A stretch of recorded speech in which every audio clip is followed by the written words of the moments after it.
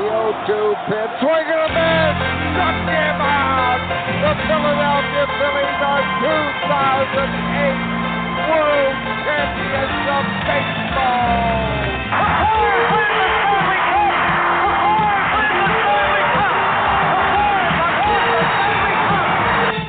The Eagles are headed to the Super Bowl.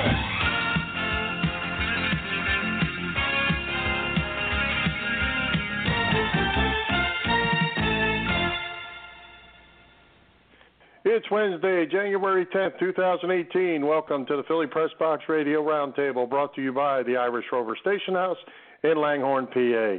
I'm Bill Furman. I'll be your host tonight, along with my partner, Jim Chet Chesko. And Chet, it's game week for the Birds. Bring on those Atlanta Falcons. You know it, Bill. The Flyers and Sixers are both on mini win streaks. The Sixers have a game Thursday in London, which is pretty cool. Villanova is number one again in college hoops. But pretty much all anyone wants to talk about is the Eagles, and that certainly tops our agenda this evening as well. You know it, and let's get it rolling. Welcome back our resident Pro Football Hall of Fame expert, Ray Didinger. Ray, welcome back. How you doing, guys? Fantastic. Doing great.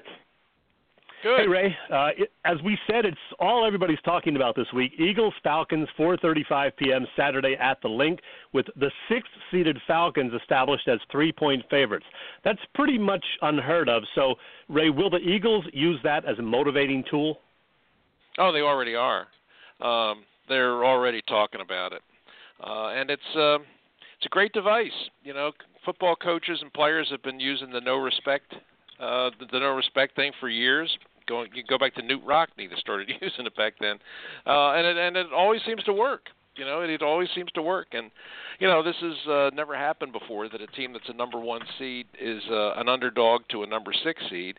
But the circumstances being what they are, I'm not surprised. I mean, I kind of thought that this is the way it would work out, but you know, it doesn't necessarily mean that's the way it's going to turn out. You know, it's still going to come down to who plays the game and who makes the plays, and I still do believe that the home field advantage is pretty important. I mean, if you go back to 1990, when the current playoff format was instituted, teams that are coming off, that have the first week bye in that next round of games, are 79-29. So that's an indication that having that bye and having home field still does matter quite a bit. Just out of curiosity, Ray, if Carson Wentz were healthy and, you know, playing this game, what do you think the line would be? 7. They somebody already did the study of that out in Vegas, and checked with some of the people out there that do the setting of lines, and asked that very question. If Carson Wentz were playing and he were healthy, what would the line be? And the answer was 7 points. That is quite a difference. So it's a 10-point swing, basically. Wow. Yep. Well, hey, today I saw a tweet that came from that Merle Reese I thought was interesting. I was going to share with you guys if you haven't seen it. He says, I've been in locker rooms where you feel tension the week of a playoff game. Not here. These Eagles are focused, committed, and really having fun. They're looking forward to doing what they love to do in the glare of a national spotlight. Pretty good stuff. Yeah, I think that's true. The general, the players seem fine. I mean, the players, the mood down there has been pretty good. I think the guys feel good about having this game at home. I mean, nobody's going to come out and say that they feel good about the matchup, that they don't want to come off as if they're putting down the Falcons, but I think they do. I think this is in many ways a kind of a favorable matchup for the Eagles. I thought Doug Peterson's tone at his press conference yesterday, he seemed a little edgy, I thought. He was not the usual kind of affable, chatty Doug that we saw during the regular season. I thought he looked a little tight at the podium yesterday. Now, I don't know what that means, but I mean, I thought he looked a little tight, that he was feeling it a little bit. But the players themselves, I mean, they seem like they're ready to go. I mean, they know this is a great opportunity for them. The veteran players, and they have a fairly good number of veteran players in that locker room that have been through this before. I mean, it's a young team, but it has a very nice mix of veteran guys like Chris Long and LeGarrette Blount and Malcolm Jenkins, and guys that have been exposed to the NFL postseason and know what it takes to win. And those guys have have made the point of telling these guys, hey, these opportunities are not guaranteed, and you don't know. You got one, you got one now, but there's no guarantee you're going to get one the next year or the next year or the next year. When it's there and you've got that chance, you got to take advantage of it. And that's the theme that they've been harping on for the last couple of weeks. And I definitely think that this team is, at least from a psychological standpoint, I think they're ready to play. Ray, since the regular season ended, a great deal of the focus, understandably, has been on Nick Foles. There are a lot of doubters out there after the way Foles looked in the last 5 quarters he played. But let me ask you, what do the Eagles need from Foles as he goes up against what's turned out to be a pretty decent Atlanta defense? Yeah, just make the plays that are there in front of you. I mean, nobody's asking him to go out and beat Carson Wentz. Nobody's asking him to go out and beat Tom Brady or Ben Roethlisberger. Just when the play is there to be made, make it. I don't think anybody expects him to throw for 400 yards, but he doesn't have to. If this game sort of plays to what you would say would be form for these two teams, it'd probably be pretty low scoring. And the team that makes the fewest mistakes is most likely to win. So don't be the quarterback who makes the mistakes. I think that's kind of it. The difference between Nick Foles and Carson Wentz, I mean, it's big. I mean, nobody's going to try and tell you it's not. But it's really a matter of the difference between the two guys as athletes. I mean, there's a framework for the offense, and Nick has to play within that framework. Carson Wentz doesn't have to. Carson Wentz can do things outside the design of a play that will totally change the play. And he'll turn a broken play or what looks like a negative play into a positive play and sometimes a big play just because he's got that kind of ability. Well, you can't replicate that. You can't duplicate that. You just have to accept the fact that that's gone. But it doesn't mean that you can't win. So Nick just has to, I mean, Doug said it and Frank Reich said it this week both. Nick just has to go out there and be Nick, and they'll design some plays and they'll draw up some plays that'll get some guys open, and there'll be some shots and there'll be some opportunities, there'll be some open receivers, and when he's got an open receiver, he's got to find him and he's got to put the ball there. It's pretty much as simple as that. I think the rest of the team will be fine. I think that the offensive line is good, and I expect them to play well. The defense has been very good, especially at home all year. I mean, been holding up visiting teams to 13 points a game. Special teams have been good. I mean, all you have to do is and I think Nick has said this, I don't feel like this is all on my shoulders. If we just go out and we all do our job, we'll win the football game. Ray, is there any scenario where if he's not having much success, Foles would be pulled in favor of Nate Sudfeld, even if the game were still competitive?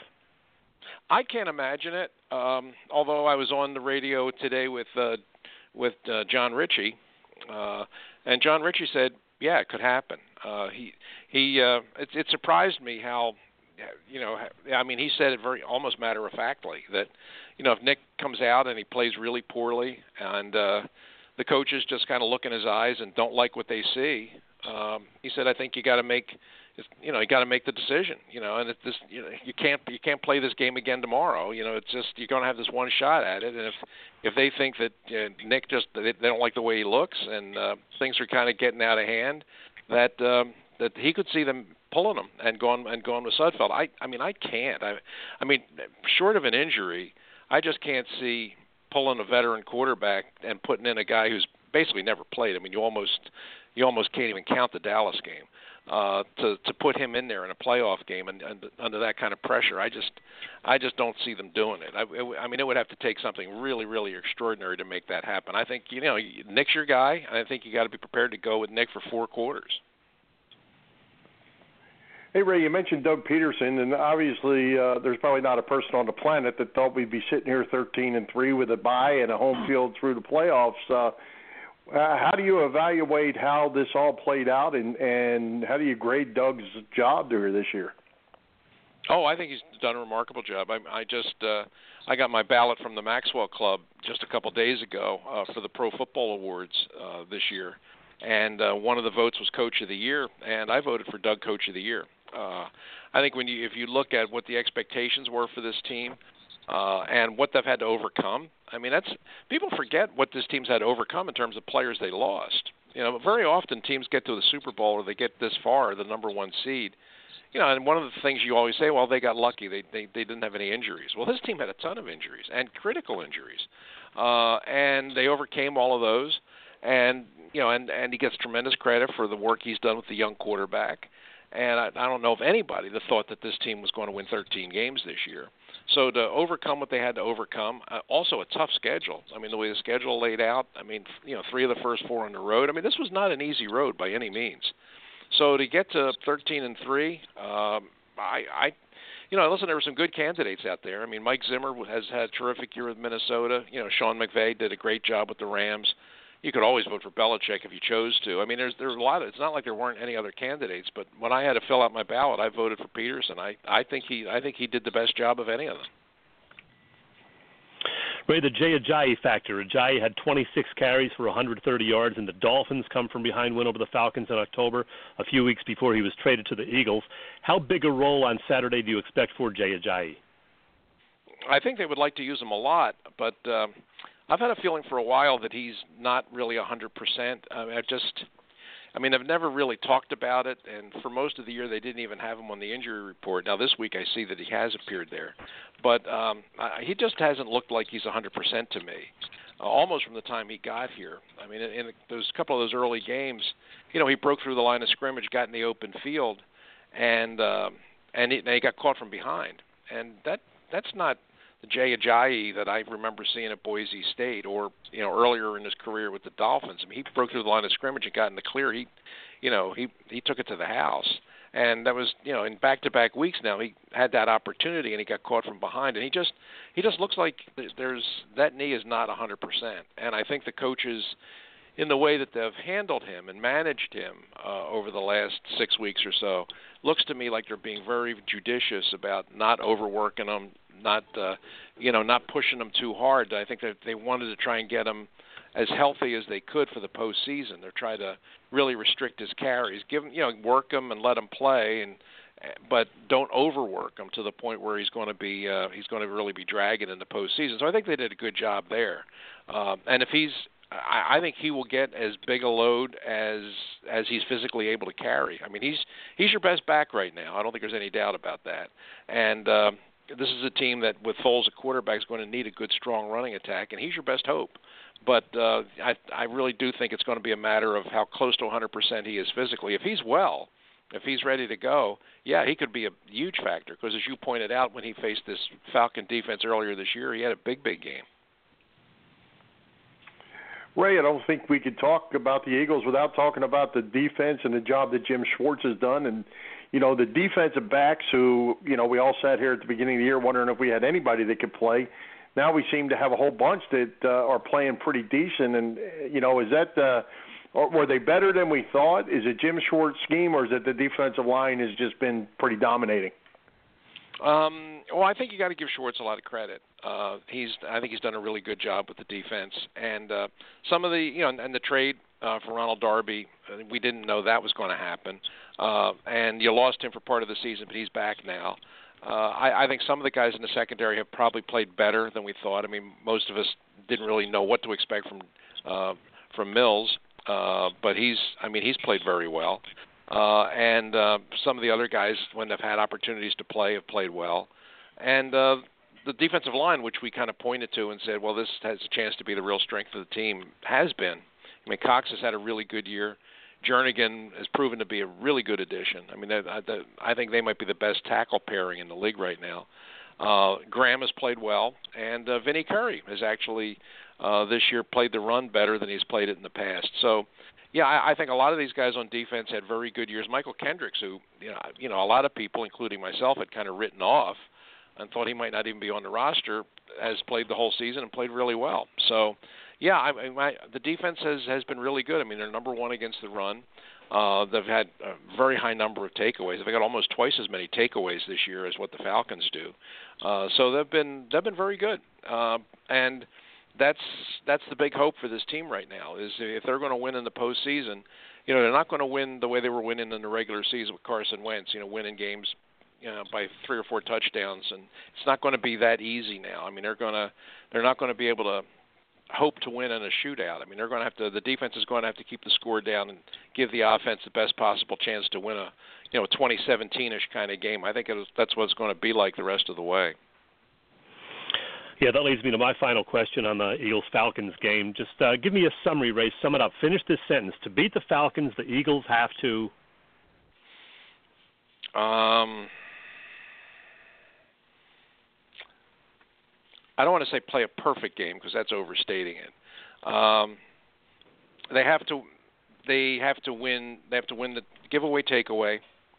They have to be plus on the turnover ratio, and they have to get a big play either on defense or special teams. Either defense or special teams has to either get them a touchdown or get them in a field position that sets up the offense for an easy touchdown. I think they need that. They can't. The way this offense is right now, they can't. They can't put together 5 70-yard drives. They're just not built to do that. Not against this defense, they're not.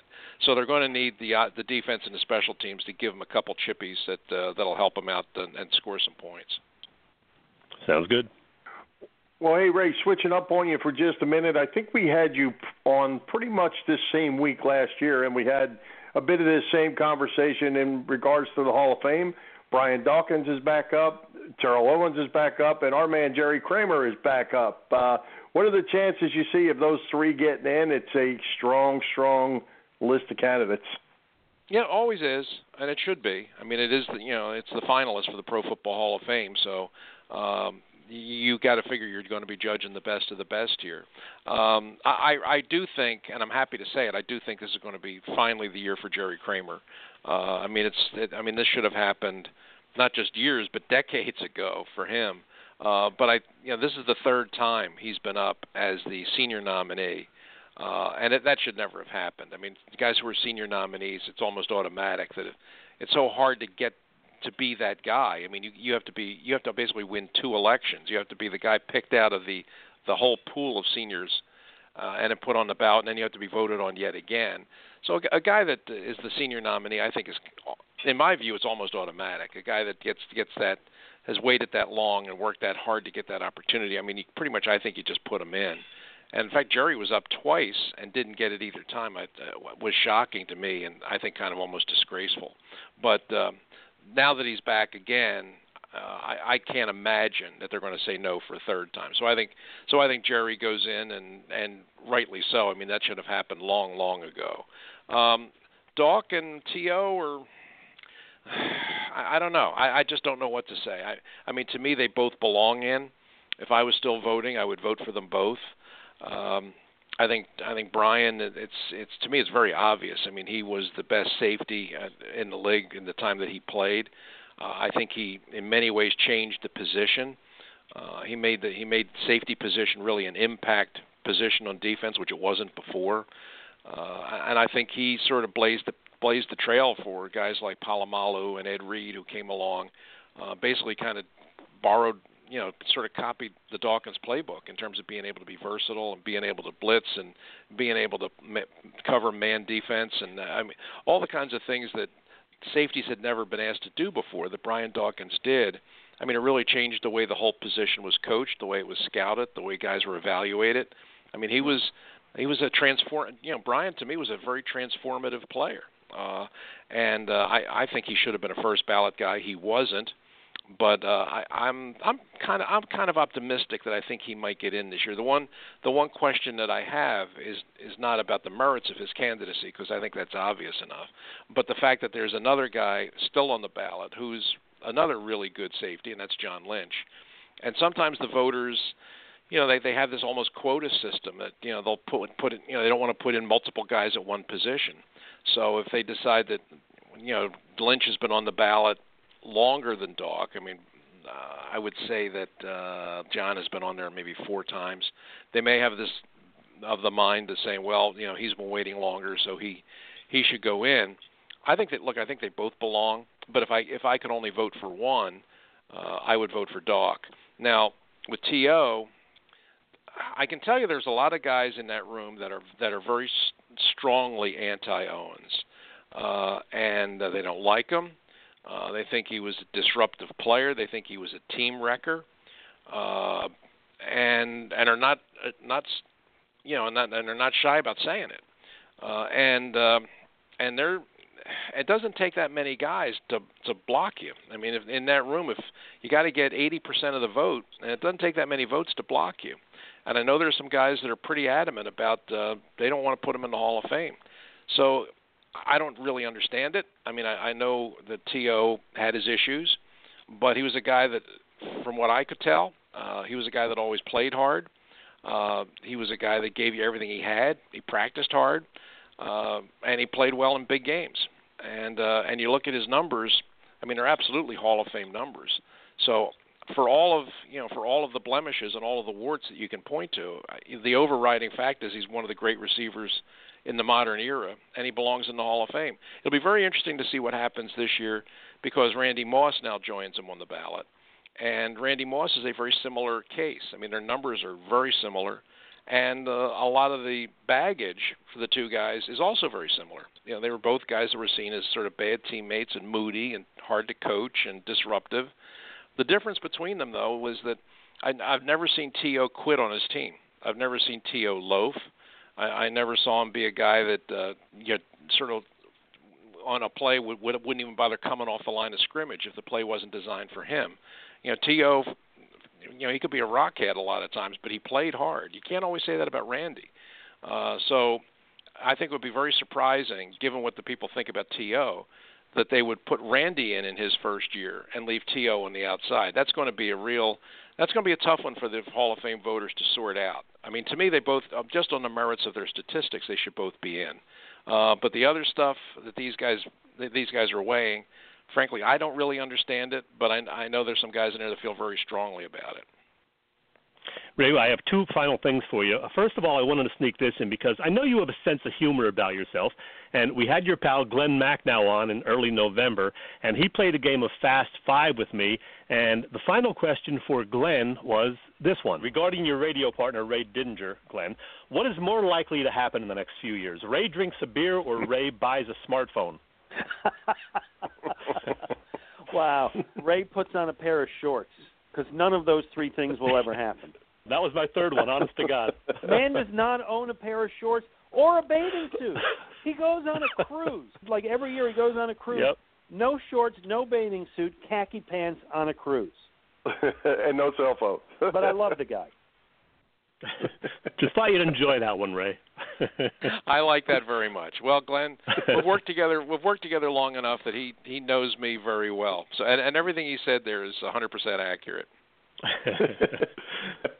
Now, Ray, there's one more thing. We love having you on all the time because you have so many terrific stories. You told us in the past about how Tommy and me came to be. You told us about your unexpected one-on-one sit-down with Muhammad Ali and so many other great moments. So with that in mind, I want to debut a new segment called Ray, Tell Us a Story. And for the first installment, Ray, please tell us about that time back in the day, not necessarily wisely. You rejected an overture from that uptown girl, Christy Brinkley. Oh, yeah, well, that was that story, as many stories do in their retelling, has become greatly exaggerated. I don't think Angelo likes that story, and he keeps repeating it. And every time he repeats it, it gets a little grander. But it was very innocent. Actually, I was down covering the Roberto Duran Sugar Ray Leonard rematch. It was Leonard Duran number 2, and it was in New Orleans. And I was down there in New Orleans and covering it was a Duran workout, and Christy Brinkley was there, and she had been brought in by Don King, the promoter, to be part of the event. He brought her down there to be a photographer at the event.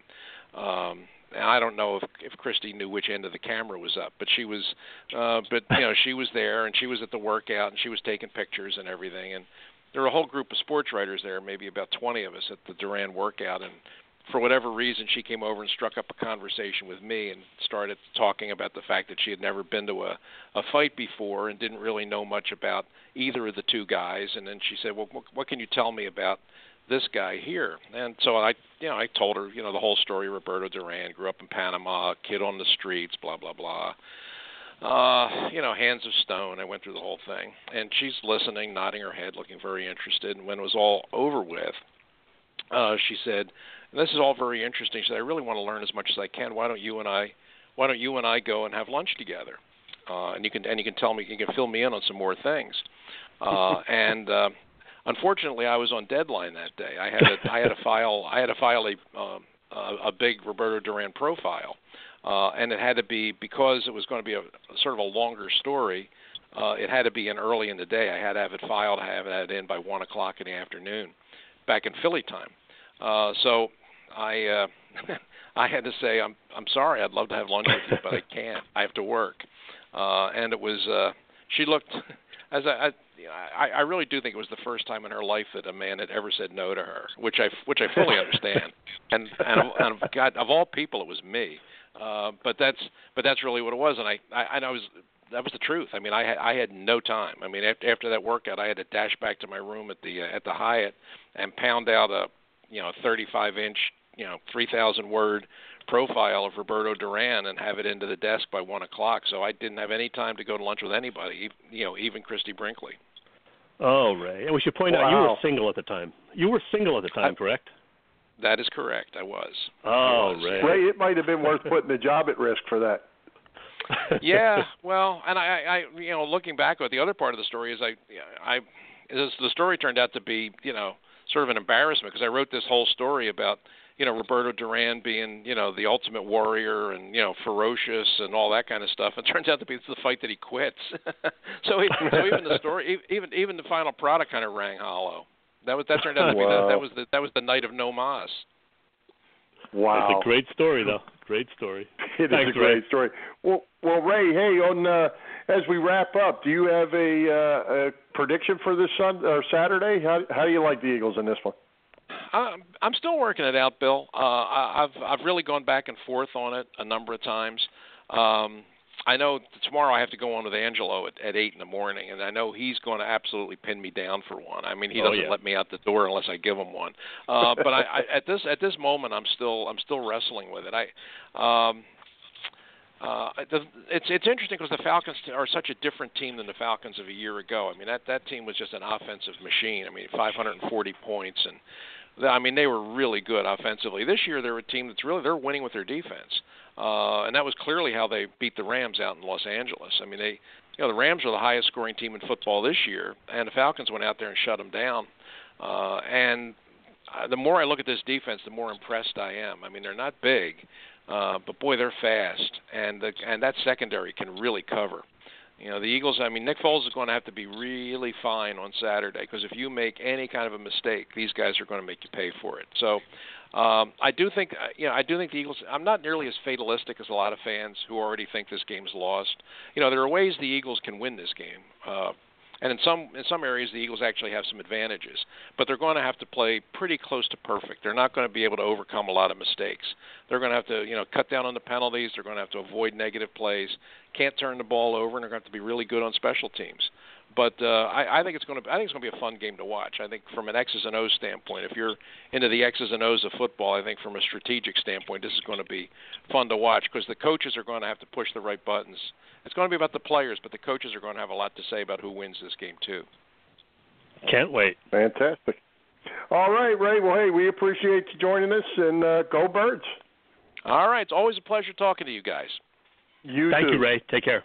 All right. Take care, Chad. Take care, Bill. Bye-bye. Bye-bye. Thanks.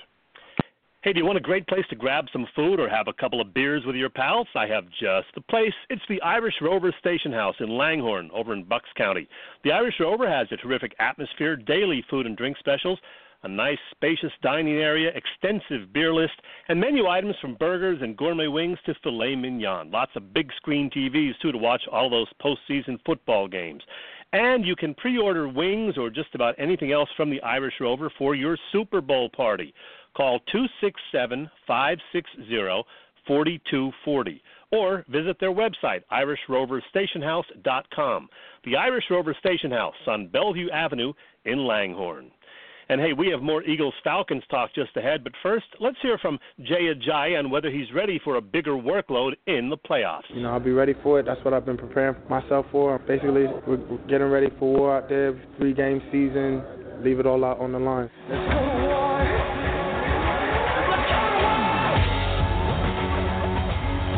Let's go to war, Bill.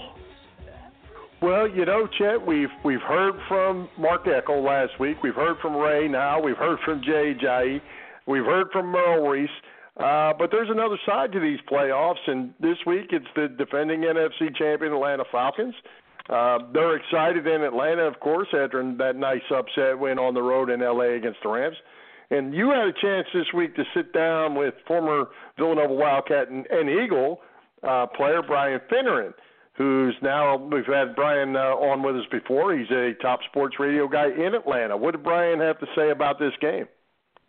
Well, Brian was only an Eagle for about a half season. He went on to have a pretty good career as a Falcons receiver. You'll remember he caught 236 passes over 9 seasons for the Falcons. So you can guess which way he's leaning in this Battle of the Birds. But he did give me some good insight into the Falcons, and he believes they are fairly close to becoming the team that went to Super Bowl 51 a year ago. So here it is, my talk with Brian. We talked to this guy 11 months ago, right before the Super Bowl, and now he's back to talk Falcons-Eagles. He's a former Villanova All-American, an ex-Eagle, and a longtime receiver for the Atlanta Falcons, now doing sports talk radio down in Atlanta. Brian Finneran, welcome back. Thank you so much. Happy to be part of the show again. Hey, Brian, as you're well aware, the Falcons had that devastating overtime Super Bowl 51 loss to the Patriots and got off to a ho-hum 4-4 start to the 2017 season, but they've played pretty well since then, winning 6 of their last 8 regular season games and the wild card win over the Rams in L.A. this past Saturday. Are the Falcons finally getting back to being more of the team that was so good a year ago? They were so close all year long. They just were. That 4-4 mark, I know they snuck one out against Chicago and barely got by in Detroit, but the other games that they played and lost, I mean, they were in them. They had silly penalties that cost them turnovers, silly penalties that cost them field possession. They had bad drops during that 8-game stretch where it seemed like every time somebody dropped the football, it got intercepted. So it was just a mixture of a little bit undisciplined, dumb football and mistake-prone type stuff that if you watched the team closely, you knew they had all the ingredients. It was pretty much the same team from the Super Bowl, so you knew they were going to be a good squad, but things weren't quite bouncing their way. So they finally got it going. They turned it around, and it's funny to say, but this team is really being led by the defensive side of the ball right now. Yeah, I was really impressed by the Falcons' D in the wild card win, particularly linebacker Deion Jones and the cornerbacks. Robert Alford had a terrific game on Saturday. He really did. Both those guys, I was kind of charting the game and taking notes as I was watching it when they were out in L.A. playing the Rams. And it's like every series it felt like when Goff dropped back to throw the ball, either Trufant or Alford, our two corners, had a hand on the football. Pass deflections were huge. There must have been 5 or 6 between those two guys. And then, you know what kind of set the tone early? Keanu O'Neal on the very first carry by Todd Gurley just hammered him right at the line of scrimmage, sent him sideways about 3 yards. And I thought to myself, all right, these guys are not messing around. They know they got to stop Todd Gurley and get going. But I think you nailed it. When you can be as good as they were on the corners, in the cornerback position, it gives your defense and linebackers a chance to fly around and make some plays. Hey, the Falcons are 1-5 at Lincoln Financial Field since it opened in 2003. Matt Ryan had one very good game at the Linc, but a few not-so-great ones. Now, Matt, of course, is from Exton and Penn Charter. Is there added pressure when going back to your hometown area to play? Sure. Having been a Philadelphia Eagle like I was for part of a season and going back there, there's always that pressure you put on yourself to go show out and prove them wrong for letting you go or whatever it is. And Matt's a little bit different. I think having played there a few times already, I think it'll be behind him. Being a 10-year vet, Matt Ryan understands pressure and when to put it on himself and when not to. The fact that he's going back to Philadelphia, the biggest thing he's have to worry about is how many tickets he's going to have to get for his family. Beyond that, it's another football game in a loud environment. Yep, and of course Ryan has some pretty good weapons. Tell us about those receivers and running backs. Yeah, Devontae Freeman is where this team's kind of had his bread and butter this year. I think when he has, I can't remember the number, maybe between him and Coleman, 25 touches, this team is undefeated. So they've done a really good job featuring themselves in that regard. Dominated time of possession with the run game last week. And then when you talk about the receiver core, it starts with Julio Jones.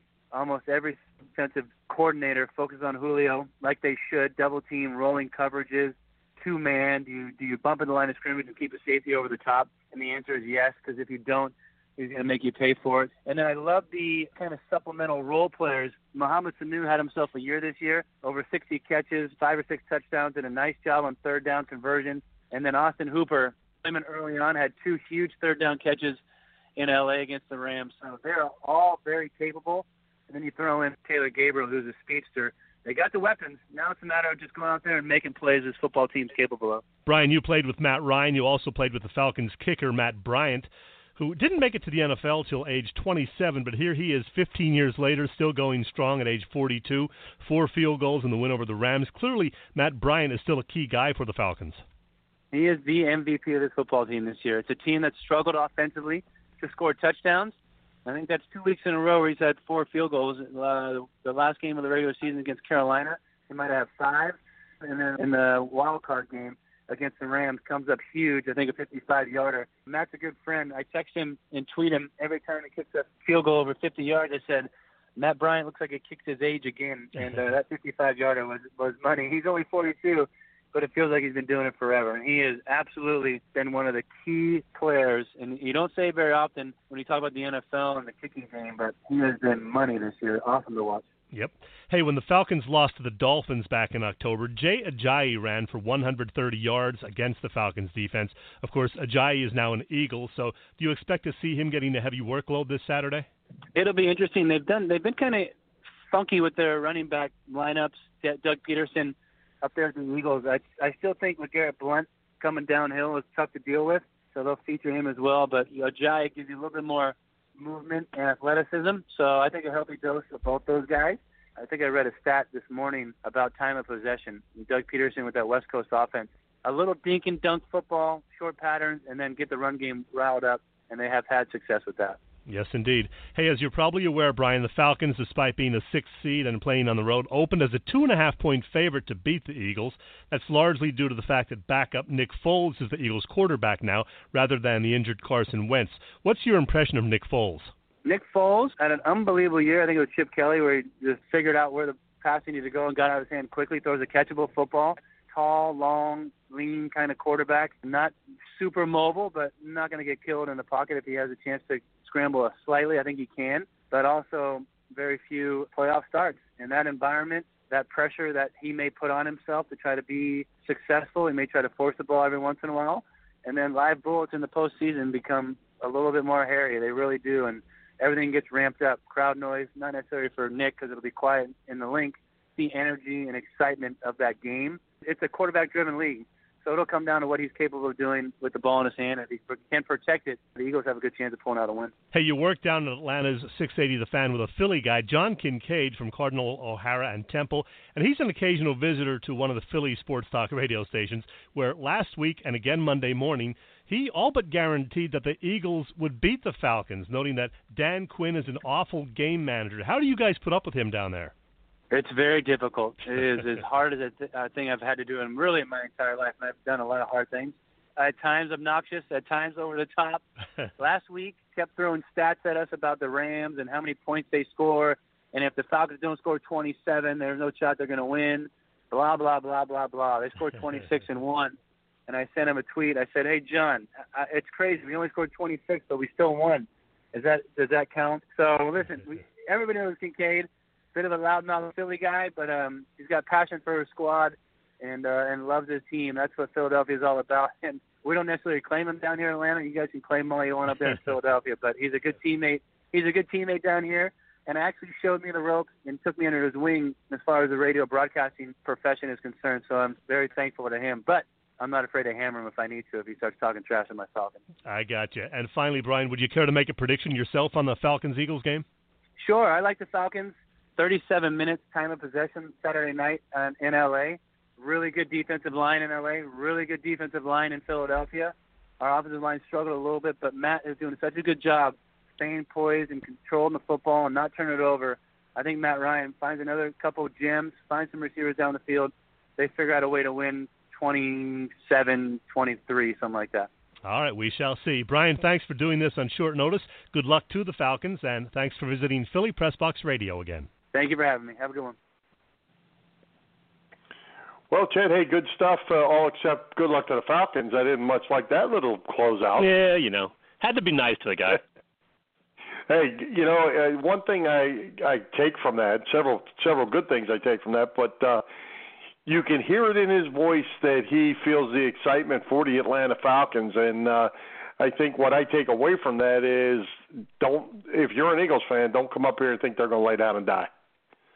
Oh, no, we know that. Even though they haven't played all that well in Philadelphia over the years, I think Ryan is just 1-3 in his starts in Philadelphia.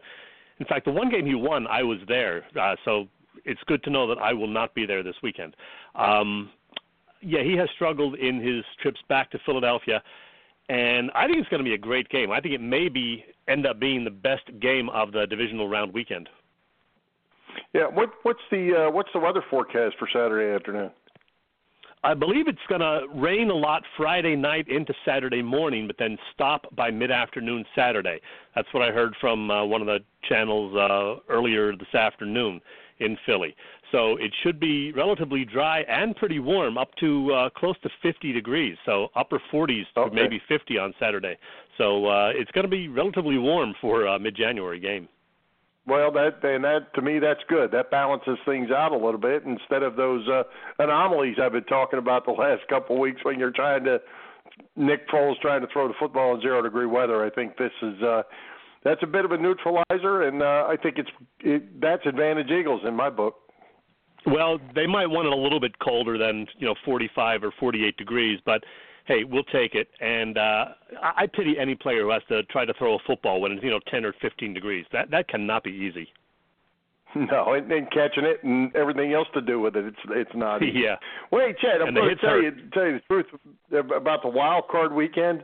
It did not really do too much for me, until the Saints came around, who played really well. It was a weekend of sloppy football and, again, some very average officiating. Well, I didn't watch 1 second of the Bills-Jags game. I don't think I missed a whole lot there. But I did watch the majority of the other three games. Yeah, not always great, but there was some drama, certainly, to both of the NFC games. And we saw an Andy Reid team blow another second-half lead in a playoff game. Shocking. Yeah, well, I didn't watch much of that Bills-Jaguars game either, although it was on. I kept walking by, as I was doing my things. But Mike Pereira, as you know, is the former head of referees, and he came out and said the league owes the teams and the fans a better job than what those guys did. That's not good. That was the opening game of the wild card series. Yeah, well, officiating's been a question mark all season, and I wanted to talk to Ray. We didn't get to ask, but at some point I want to talk to him about the whole "is it a catch" thing, because they have got to do something about that, because every game there's one or two plays where they're showing a replay, 5 and 6 times, and can't figure out whether it should be considered a catch or not. They've got to do something about that. Well, yeah, and kind of quick here. One of the comments that's been coming out a lot that I've been reading this week is that, the people are starting to defend the refs on the field, and they're saying that the rule book is so convoluted and so difficult to deal with that the refs can only do so much, because even the replay refs can't get it right, and the guys on the field are trying to do it with bare eyes at full speed, and you can't expect them to do stuff that these guys can't get right in 3 minutes looking at it 100 different angles. You know it. They've got to work on that. Yep. You bet. Well, with that said, Chet, we've reached this point in the playoffs, I think, that you and I probably need to make some predictions just because we have a lot of fun with that. So let's do this thing kind of game by game, and we'll have a little contest as we finish this out. How's that sound to you? Sounds good. All right, well, let's start out with Saturday. We'll skip over the Eagles until the end, but we have the Tennessee Titans at the New England Patriots. Patriots minus 13 in this one. Boy, that's a lot of points. Yeah, no, we're just picking the game even up, so I can't see any way the Patriots lose this game. I know there's some, drama regarding Belichick maybe looking to get out, but I don't care. There's no way they're losing to Tennessee. That should be an easy one. I would even take them to cover the 13. Patriots all the way. Yeah, you know what? I'll even go fake news on that. That's just somebody making stuff up, just trying to sell something. Could be. All right, how about Sunday, Jacksonville at Pittsburgh, Steelers minus 7? Yeah, that's kind of a weird line. I mean, considering that Jacksonville beat them in Pittsburgh, what was it, 30-9 or something like that back in early October. I mean, Jacksonville has a pretty good defense, and that is a pretty big line, even though it is in Pittsburgh.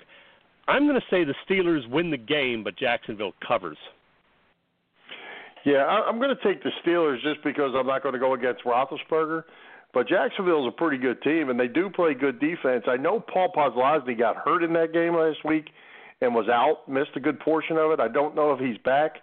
He's certainly a key player on that Jacksonville defense. But I think if you look at the play of Blake Bortles, the play of Ben Roethlisberger, you got to go Roethlisberger. So I'm going Steelers. So that brings us to the late game. We have New Orleans at Minnesota. Vikings minus 4.5. This could be a real good one, too. And I have a hunch that you and I may differ on this one. We shall see. New Orleans held on, got that all-important win this past weekend. Minnesota, like the Eagles, had a bye. They're at home. The Vikings, even though they have Case Keenum at quarterback, he's gotten the job done all year. I'm taking Minnesota. I don't know about the point spread, 4.5, but I think the Vikings win this game even up. Well, we are going to differ on this because I'm going to stick with Drew Brees, and I think the Saints played really well. The Vikings have a really good defense, though, and Brees is going to have his hands full, but they got a couple running backs that can carry the ball as well, and they're a pretty balanced offense. I'm going to go New Orleans in this and to win. Yeah, won't surprise me if that happens. So that gets us to the big one. Atlanta at Philly, Falcons minus 3. I know who we're taking in this one. Look, I was a Nick Foles supporter from the beginning of his time here when Andy Reid drafted him. And while he's had an up-and-down career, I know he's better than what we saw over the 5 quarters he played against the Raiders and Cowboys. I'm going to bet that he plays better and that the Eagles' defense steps up to the task. Keep in mind, the Eagles' D hasn't given up more than 16 points in, a year and a half or something like that at home. I think the Eagles pull this one out. Maybe they give up a little more than that this time. I'm going to say 24-20.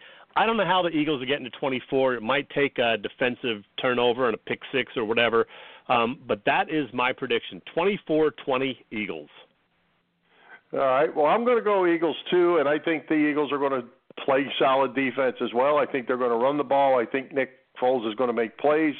They certainly have to keep them clean, and they've got to rush Matt Ryan. I think the difference in the game is if the Atlanta game plan is to get rid of the ball quickly like Eli Manning did, he can cause them fits. If he decides he's going to go in his regular drop, and Cox and Jernigan and them boys and Graham can pressure him, I think that's advantage Eagles.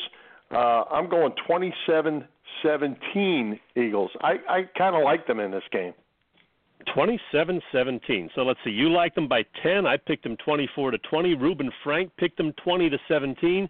That sounds to me like. Don't worry about a thing. 'Cause every little thing's gonna be all right. We got this one, Bill. Yep. We got this one. Yes, it is. Yes, it is. Well, hey, Chet, moving on to a different subject, but awful good football. Did you stay up until 12:30 a.m. to watch the overtime finish of that fantastic college football championship game won by Alabama over Georgia? What a game that was. Well, I've actually been under the weather for the past 8 or 9 days, and the worst of it was Sunday through Tuesday for me. I was hurting, and I loaded up on cold medicine, which pretty much wiped me out. So I actually went to sleep at halftime Monday night, knowing full well at the time that because of that, there would probably be some kind of a memorable finish to the game. And, of course, that's exactly what happened. I did watch the full highlights the following morning, but I didn't see it live, no. Congrats, though, to Bama on a thrilling victory, the championship, and another title for Mr. Personality, Nick Saban. Well, I'll tell you what, it was something. And as we were just talking with Ray, I was thinking, when we were talking about pulling Nick Foles, Nick Saban did exactly that. He put a true freshman quarterback in there that had not played a meaningful down all season long, and the kid leads them to the national championship. I was going to interrupt Ray and mention that to him, and I didn't. But, yeah, and for extra credit, what's that quarterback's name? Yeah. I heard it like 15 times, and even though I can't remember. It's Tua Longa, I don't know, something. Yeah, Tua Longa, I think. But, pretty good, though, for a freshman. Something like that. Pretty good for a freshman. Yeah, and by the way, came from the same high school as that Marcus Mariota out in Hawaii. Did not know that. How about that? Yep, so true freshman, and he threw the ball, the game-winning touchdown, to a true freshman wide receiver while he had a true freshman at running back. So the cupboard is full in Tuscaloosa. Yeah, sounds that way. All right. Well, hey, Chet, let's take a minute. Thank everyone that visits our website, phillypressboxradio.com. We can't thank all of you enough. For those that aren't familiar, you can listen to all of our shows through the site. You can keep it updated with our current Philly sports articles and some we write. We post videos of interviews with our guests as well. You can click on all of our sponsor links to go to their websites, and that's all just on the cover page, Chet. We have links page to many of our guest pages and sites, and even a fun photo page with Mr. Selfie himself, Jim Chesko, that's in there quite a bit, along with many other Philly sports celebrities. So thanks again to all of you that visit, and those of you that haven't, it's phillypressboxradio.com. And we've got to update some of those photos. We have a lot more great ones from the past year, including our June 2017 trip to Jaworski's Downingtown Country Club for the annual Dick Vermeil golf event. So we haven't updated those pics in a while. We got to get on that. We can do it. We've got the technology now, my man. We do. Well, hey, Chet, the Flyers went into the bye week hot. They're 1 point out of the final playoff spot with 2 games in hand, so they're coming around. But we're going to skip over them this week since they're on the bye week. And what about the Sixers? Sixers are playing good ball. They're 19 and 19. Wait. What? Did you say Sixers, Bill? Before we go any further, because you just said Sixers, I'm going to interrupt you because we got some special music for our 76ers this week. Uh-oh. London's calling it, I was there too. And you know what they said? Well, some of it was true. The Sixers are across the pond, Bill. They are. What do you think? They are, and they're playing good ball, Chet. They're 19 and 19, 1 game out of the last playoff spot, and that's only because they played 2 less games. The team ahead of them is 21 and 19. Sixers are 19 and 19.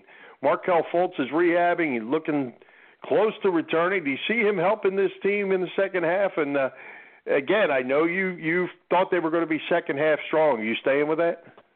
I'm sticking with it, and yeah, I do think Fultz is going to help. I mean, assuming that he is healthy and he has his shooting technique the way it should be, because it was really messed up when he was having that shoulder issue. So hopefully he's getting back to the guy who played at Washington last year, a pretty good shooter out there. He will contribute. Got to keep Embiid healthy, of course. Got to keep Simmons on track. I like what they're doing. I mean, 19 and 19, as we said, I think that's a little ahead of where I would have had them at this point, and I do think they're going to get better. Remember last year in January, they went 10 and 5. I see no reason why they can't go, 10 and 5 or something similar this year, given the fact that they now have Simmons. Embiid seems to be, able to play a little longer now, so I think all signs are pointing up.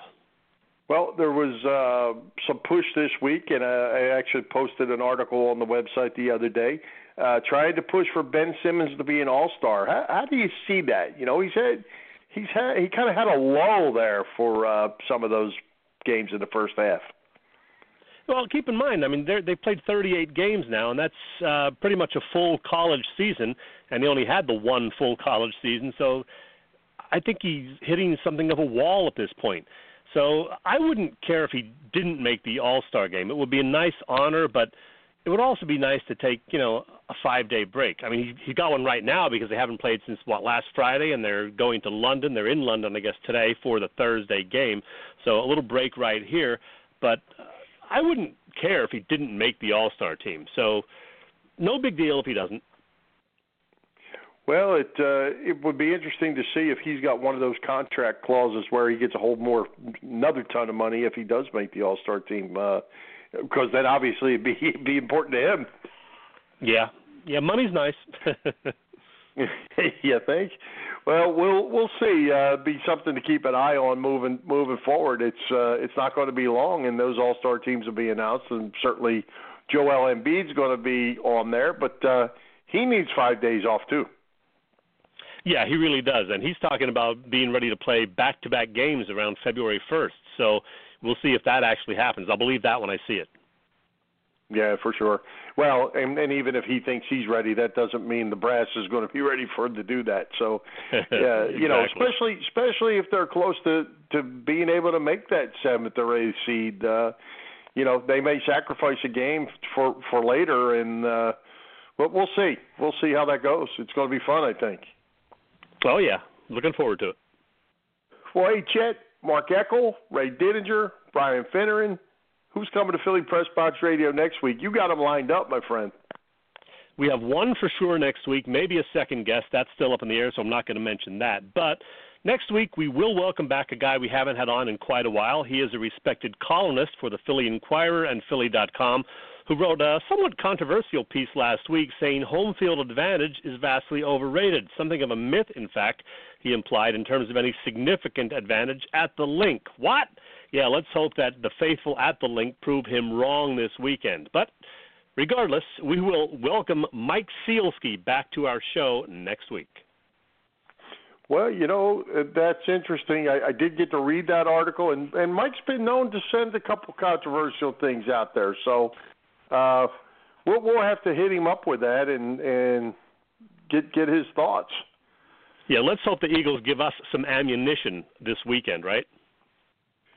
Yeah. Well, they've got to play good enough that it makes some difference, right? Yeah, and if they fall behind, 10-0 or 14-0, that's when the crowd will be tested. You bet. Wait, Chet, one other subject I wanted to hit you up on, and you didn't know anything about this, so I'm going to blindside you a little bit. What about the Phil's broadcast team? They hired the Kevins, 3 of them. Three Kevins.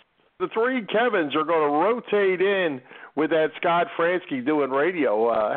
How do you feel about that? Do you like? Obviously, L.A. was kind of a different kind of cat and was a pretty good radio guy. How do you feel about not having continuity on games? I think that's the thing I'm going to miss the most. Yeah, I'm going to miss L.A. I thought they were just so great together. I heard Kevin Jordan fill in a few times last year. He was okay, but I don't remember him being great. And I think Franson also filled in a few times, and again, I can't remember if he was great or not, so that's not a good sign. Kevin Stalker, okay. None of the names are very exciting. Let's hope they do an okay job. It just proves that it takes 3 guys to replace one Larry Anderson. Yeah, interesting. I thought that was a real interesting hire, seeing those 3 guys, and I didn't certainly know who they were going to hire. Jason Stark sounded like a great one to me, but we'll see what happens. I always like listening to the ball game. Yeah, me too. All right, Mr. Chesko, parting shot for you tonight, sir? Yeah, as many of you know, I'm not only a big sports fan, I'm also a huge movie fan, so it makes sense that I'm also a big fan of sports movies. Unfortunately, 2017 wasn't a great year for sports films. No Raging Bull, Hoosiers, Rocky, or Bull Durham. I guess Disney Pixar's Cars 3 about Lightning McQueen and other piston cup racers qualifies as a sports flick, but I'm not a NASCAR fan, so I had absolutely zero interest in an animated film about race cars. Molly's Game about real-life underground poker legend Molly Bloom is out now and getting some good buzz, but the topic didn't interest me enough to see that one. Back in 2011, there was a little-seen but very good hockey film called Goon. Well, there was a 2017 remake called Goon Last of the Enforcers, but it was nowhere near as good as the funny, violent original. That leaves 3 sports movies from the past year that I can recommend. Not a huge hit in the theaters last fall, but Battle of the Sexes about tennis legend Billie Jean King's much-hyped match against Bobby Riggs and about women's rights did capture that early 1970s atmosphere and was actually pretty entertaining. Emma Stone and Steve Carell were both quite good, and the movie is now available on demand and on DVD. An even better film that unfortunately never found a big audience was the story about the real-life Rocky Chuck Wepner. Also set mostly in the 70s, that movie, Chuck, was extremely well done, and it pulled no punches in detailing Wepner's shortcomings as a person, including his penchant for booze, drugs, and women. Liev Schreiber, great as Wepner. Do yourself a favor and rent Chuck.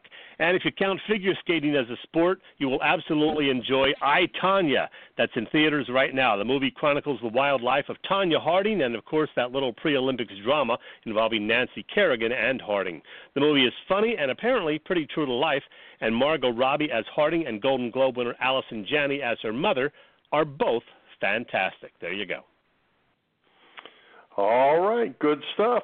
Hey, with that, Chet, we've reached to the top of the hour. We've used up all of our time, so let's thank our special guests, Ray Didinger, Brian Finneran, Irish Rover Station House, and Bob Sullivan's LikeYourAge.com for their continued support of the show. For Jim Chet Chesko, this is Bill Furman. We hope you enjoyed the show, and we'll join Philly Pressbox Radio next Wednesday, January 17th at 7 p.m. when Mike Sealski joins us. You can listen through our website, phillypressboxradio.com, our Facebook page, or on the Internet at www.blogtalkradio.com/Philly Pressbox Radio. High hopes, Philadelphia sports fans, and go Birds! ESPN!